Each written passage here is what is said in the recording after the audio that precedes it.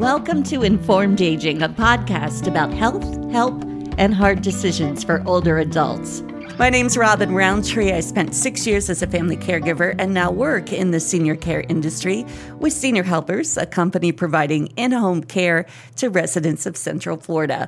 With me is my co-host, Edith Gendron, Chief of Operations for the Alzheimer's and Dementia Resource Center, a Positive Approach to Care certified trainer and consultant, and a former family caregiver with over 20 years of experience in the industry. The thoughts and opinions expressed in this podcast belong to us, not our wonderful employers and sponsors. If you want to get mad at us and not at them. Before making any significant changes in you or your person's life, please consult your own experts. Today, we're going to talk about meditation, mindfulness, and gratitude, and how they can assist with aging. Our guest is Dr. Leslie Laws, and we'll be talking to her right after this. Senior Helpers is the only home care agency offering a revolutionary new way to approach senior care, the Life Profile Assessment. This data-based app is a crucial tool in helping seniors age safely and successfully at home. Combined with our proven in-home care programs and trained caregivers, Senior Helpers Life Profile is leading the way to better outcomes for our clients. For more information, log on to seniorhelpers.com. Our guest today, Dr. Leslie Laws. Now, you've got a PhD, so we want to get that out of the way. Not a practicing doctor. Right. Okay. That's right. I cannot do heart surgery. Okay. Good to know. And also a former instructor both at the University of Missouri-Columbia and at Rollins College. That's right. What did you teach? I was in the English department, and I taught creative writing and nonfiction literature. So, and you also are a certified yoga instructor? I am. Wow. Yeah. I have so many certifications, it's ridiculous. Okay. My best friend told me I should stop with the certifications, but, I just am a lifelong learner, so I keep going to school and going to school. That's wonderful. Yeah. So tell me how you got into meditation, mindfulness, and gratitude. What made you really get into these subject areas? Well, I was very interested in college. I went to a small private women's college in Columbia, Missouri, and I took quite a few courses in the wisdom traditions of the world. Was interested in various religions and various traditions and philosophy, and I became very interested in Buddhism.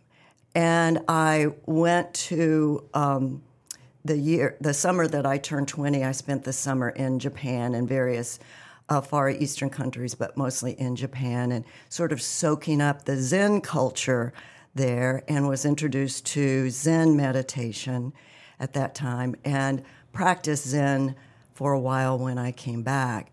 So I've always had an interest in spirituality, in mysticism, in consciousness, in the big questions like why are we here and what are we supposed to be doing and how are we supposed to live our life in a way that is of benefit to ourselves, to myself, and to other people. And I was just, I guess, this was the 60s. I went away to school in 1965, and, we're in the very heart of the 60s, although some people say the 60s actually happened in the 70s. But anyway, I was a seeker, and I was a part of that larger movement among young people that wanted to do something for the world, that wanted to make the world a bigger place. It sounds all very sophomoric, I know, but I was a sophomore in college, so that's what you're supposed to do. You're supposed to explore those big questions. The thing is, when I left college, I never stopped it. It was not a momentary interest for me, and I just have continued my entire career and maneuvered my career in such a way that I could study these great wisdom traditions. I could learn about the practices that they offered us for opening our hearts and minds to something other than what seems like the mundane stuff of getting and gaining and, working and going to bed and getting up the next day and working. So that was, it really set me on a definite path, that work that I did, those courses that I took in college. It wasn't until I was a little bit older, much older actually, that I found yoga. And so when I found Ashtanga yoga and became a practitioner of that particular methodology of studying the mind and studying the body, I began to see how many of the things that I had been studying and searching for came under, all of a sudden there was this umbrella of sort of a system, really, that pulled so many of my interests together. Those interests being, and this is what Edith and I have so much in common, being well-being. How do we create and sustain a life of well-being, not just in our 20s and 30s when it's pretty easy to do, but in our 40s, 50s, 60s, and on into the 80s when it becomes harder to do. And that's sort of what happened to me, that when I started really getting serious about yoga, and meditation is a serious component of the yogic tradition. So I started really studying meditation in depth and practicing in depth. Wonderful. So I know someone listening to the podcast right now is like, I'm going to pass on this one. It's all this woo-woo stuff.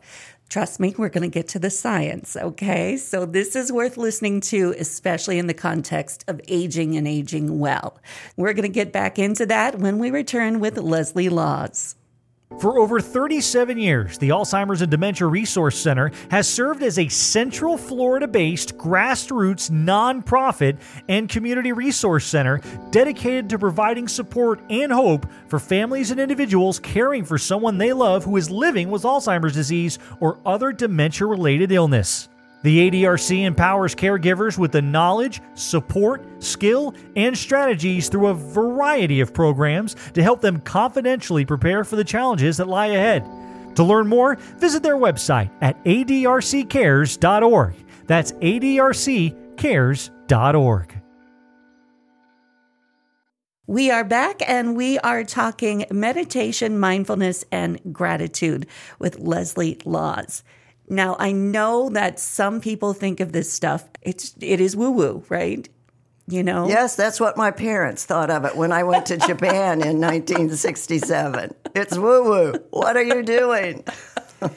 But we know it's more than woo-woo. Right. We know coming out of places as prestigious as Loma Linda University that meditation in and of itself is scientifically supported as being a wellness factor, which is why we partnered with Dr. Laws to start and to maintain our wellness program.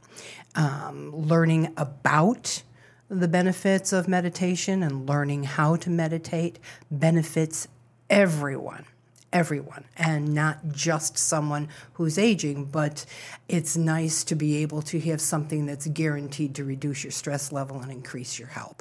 And I'm going to stop nattering on about that and let She's so good. You really just need to let her talk because she is so good at it. But I would like to emphasize that because it is not woo-woo, although it comes out of a tradition in the 70s, which is when many of the teachers that are now in their 70s and 80s and are the big names in meditation, people like Dan Siegelman and Joseph Goldstein, Jack Kornfield, there was a whole group of young people that went over to India in the 70s and brought back meditation based on the training that they got over there. So most of them stayed for several years in various monasteries and ashrams and studying with really serious and well-versed practitioners in the art of meditation. And they are the people that came back in the 70s with the practices of meditation that we pretty much know and understand and use today. And those people were very well-educated young people in the 1970s and continued in their careers, not just in their practice of meditation, but in their careers to study, to analyze, and to research meditation to find out what is actually happening in the human mind, in the human brain when we do this, so that we now have a huge body of research. And it's undeniable research. It is really quite remarkable. I just mentioned Daniel Siegelman. He and Richie Davidson are two of the foremost researchers in the area of meditation and its benefits. And they've just recently published a book called Altered States. And it is a beautiful review, very accessible to the non-scientific person. It sort of does a nice review, a meta-analysis of the research that's been done over the last 15 to 25 years on meditation. And their research documents the fact that this practice is undeniably beneficial. It literally changes the programming in the mind, in the brain. It changes the formatting of the brain. And as such, it then brings so many benefits, not the least of which, as Edith has mentioned a couple of times already, is the reduction of stress. So the capacity of the practice of mindfulness to literally calm the central nervous system. When you calm the central nervous system and develop the ability to do that on your own without drugs, then you are literally lowering the rate of cortisol in your system, which is the stress hormone in the body. Cortisol is we have to have cortisol to wake us up in the morning. Cortisol rises as the sun comes up, as the light comes up. It's the signal to our body to get up and get out of bed. And it's meant to rise quickly in necessary moments when you need to run to catch a bus or you need to get away from a saber-toothed tiger if you lived in the savannah of the Paleolithic age. But it's also designed to go down very quickly.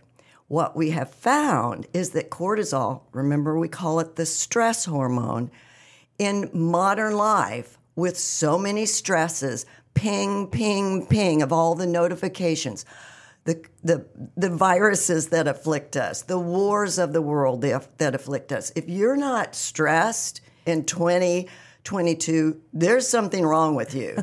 Yeah. Every normal person should be stressed. There's a lot of reason to be stressed. Mm-hmm. And one of the reasons that we have to be stressed is that we get older, that we are attached to these bodies. We have this desire to stay young, to stay active, to stay engaged. And the fact is, things change in the body and in the mind. So I'm getting myself off track here of cortisol, so let me just hop back to that for a moment. That we know that cortisol is not supposed to stay high, and it does stay high in a stressed world.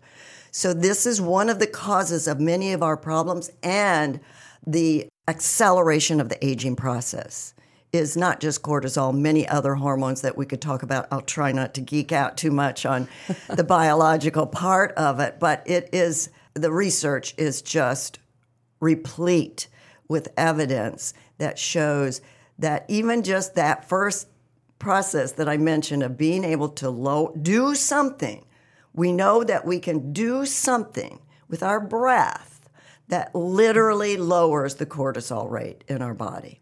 That's incredible. It's incredible. It's a pretty magnificent machine we have, these bodies. And we can do a lot more.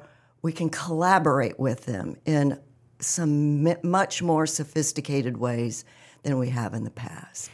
And there's no deductible.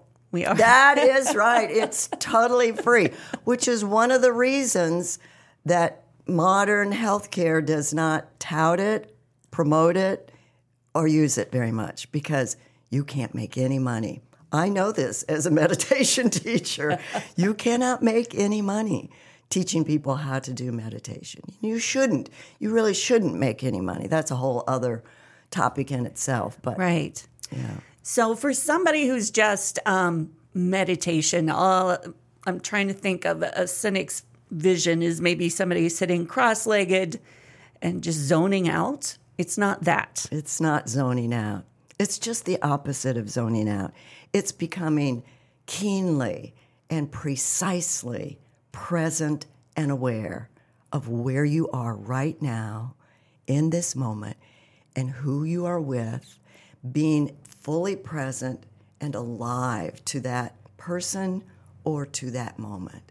And that's one of the core, there are several components in the definition of mindfulness, but that's one of the core concepts of mindfulness, is that the practice of mindfulness is the practice of learning to train our mind to hold the focus on a specific object of attention so that we're improving our capacity to pay attention and be present. So you see, does that make sense? Yes. It's like the opposite of zoning out. Got you. So that busy brain that we all have, Yes. where we can't remember why we walked into a room, it's holding on to that thought while we're walking into the room and not thinking of the 15 other things. Absolutely. That's exactly what mindfulness is. Staying clearly focused on the one object that is in front of you, whether it's a conversation that you're having, whether it's a vista that you're looking at, whether it's an object that you're trying to find, like your glasses. How many of us have looked all over the house for a pair of glasses? Yes. So, yeah. Okay. So it's staying present, and how does meditation fit into the mindfulness? So meditation is it's an act of concentration. I actually prefer to use the word concentration because that is something that people can latch onto a little bit more sometimes than the word meditation. And concentration is actually the precursor to meditation, to what actually happens when you're in a meditative state. And so when we practice these concentration practices, it's like we're going to the gym for our mind. Just like if you want to build biceps, or if you need to stretch your hamstrings, or if you need to work on strengthening your quadriceps, we know people have studied the body long and hard now, and we know exactly what you need to do when you go to the gym to improve those muscles. The same thing is with the mind. We have learned over the years from the ancient traditions as well as from the sciences now that are studying it, what we can do to help us develop this kind of keen, focused concentration. Because, and what people say, well, why do I want that? We want to be able to concentrate and stay focused because it gives us access to innate qualities that are within ourselves that can help us function in the world more beneficially. And there's a lot to be said about that, but I'll pause for a minute and see if there's a question about something that I've said already. Okay, so concentration sounds like something hard. It does. So is meditation hard? Well, I'll tell you this. That's such a beautiful question.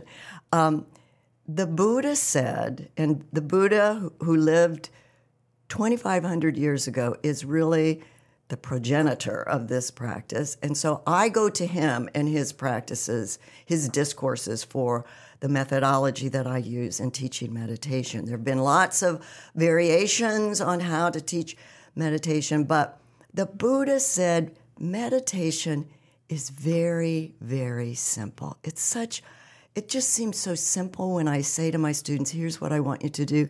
They go, that's it? That's all? Yeah.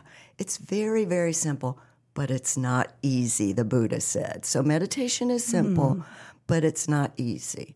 And it's not easy, so I don't want to fool anybody to say this is like sit down and bam, you're going to be enlightened, or sit down and bam, you're going to be healthy. Sit down and bam, all your relationships are suddenly going to be smooth and fabulous. That's how you make the money. Yeah, if I said that, I maybe could make money teaching meditation.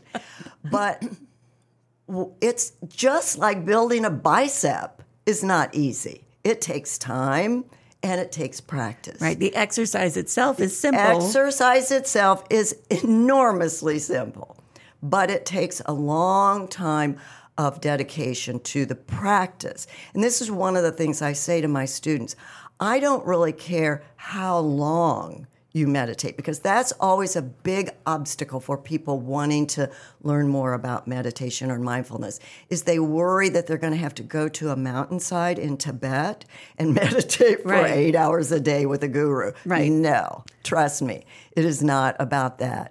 Not that that isn't possible, and lots of people have done that, but for us, as what the Buddha called people like us, householders. We are people who have lives to live and business to take care of and families to feed and so on and so forth. We have to find a practice that can fit into our lifestyle.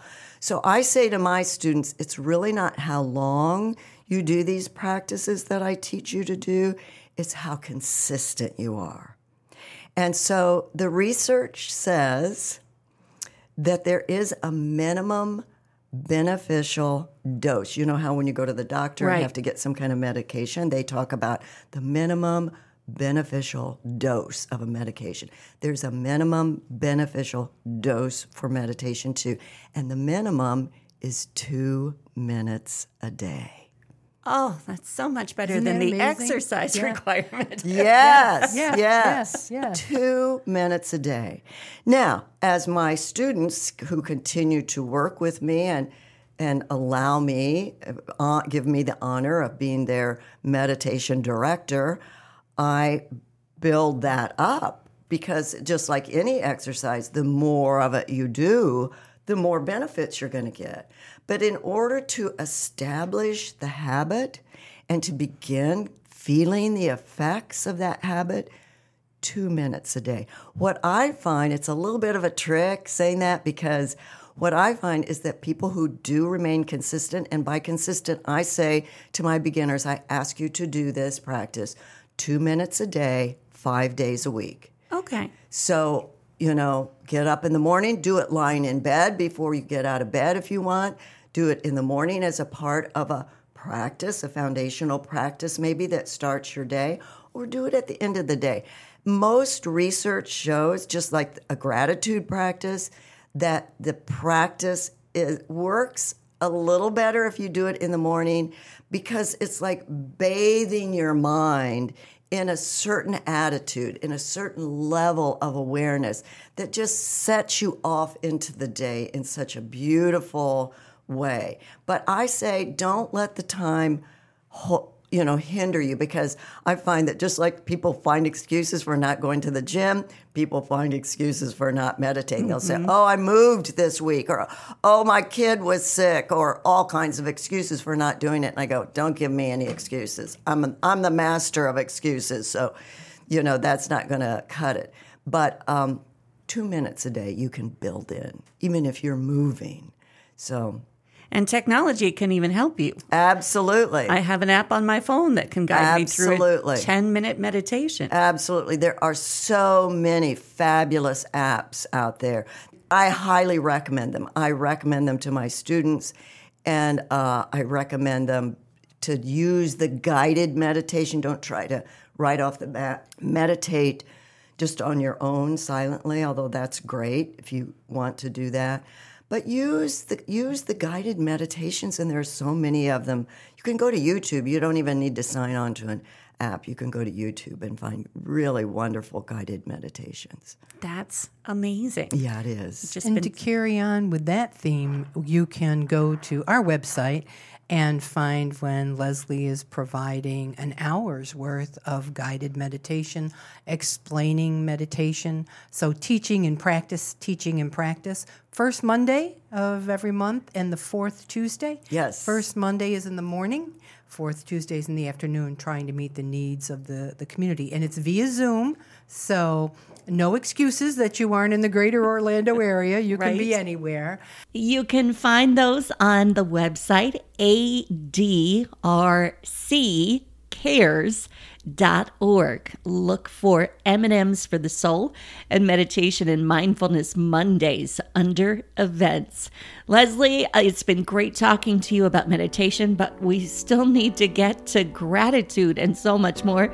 So we're definitely going to have you back for another episode. Thanks for being here. Thank you so much. Please make sure to subscribe to our podcast, Informed Aging, and tell your family and friends about us. Instagram and Twitter, you'll find us at informed_aging, and on facebook.com/informedaging. You can email us informedagingpodcast@gmail.com. Today's episode was recorded at Digital Broadcasting's podcast studio. That's all for now. Looking forward to our next visit.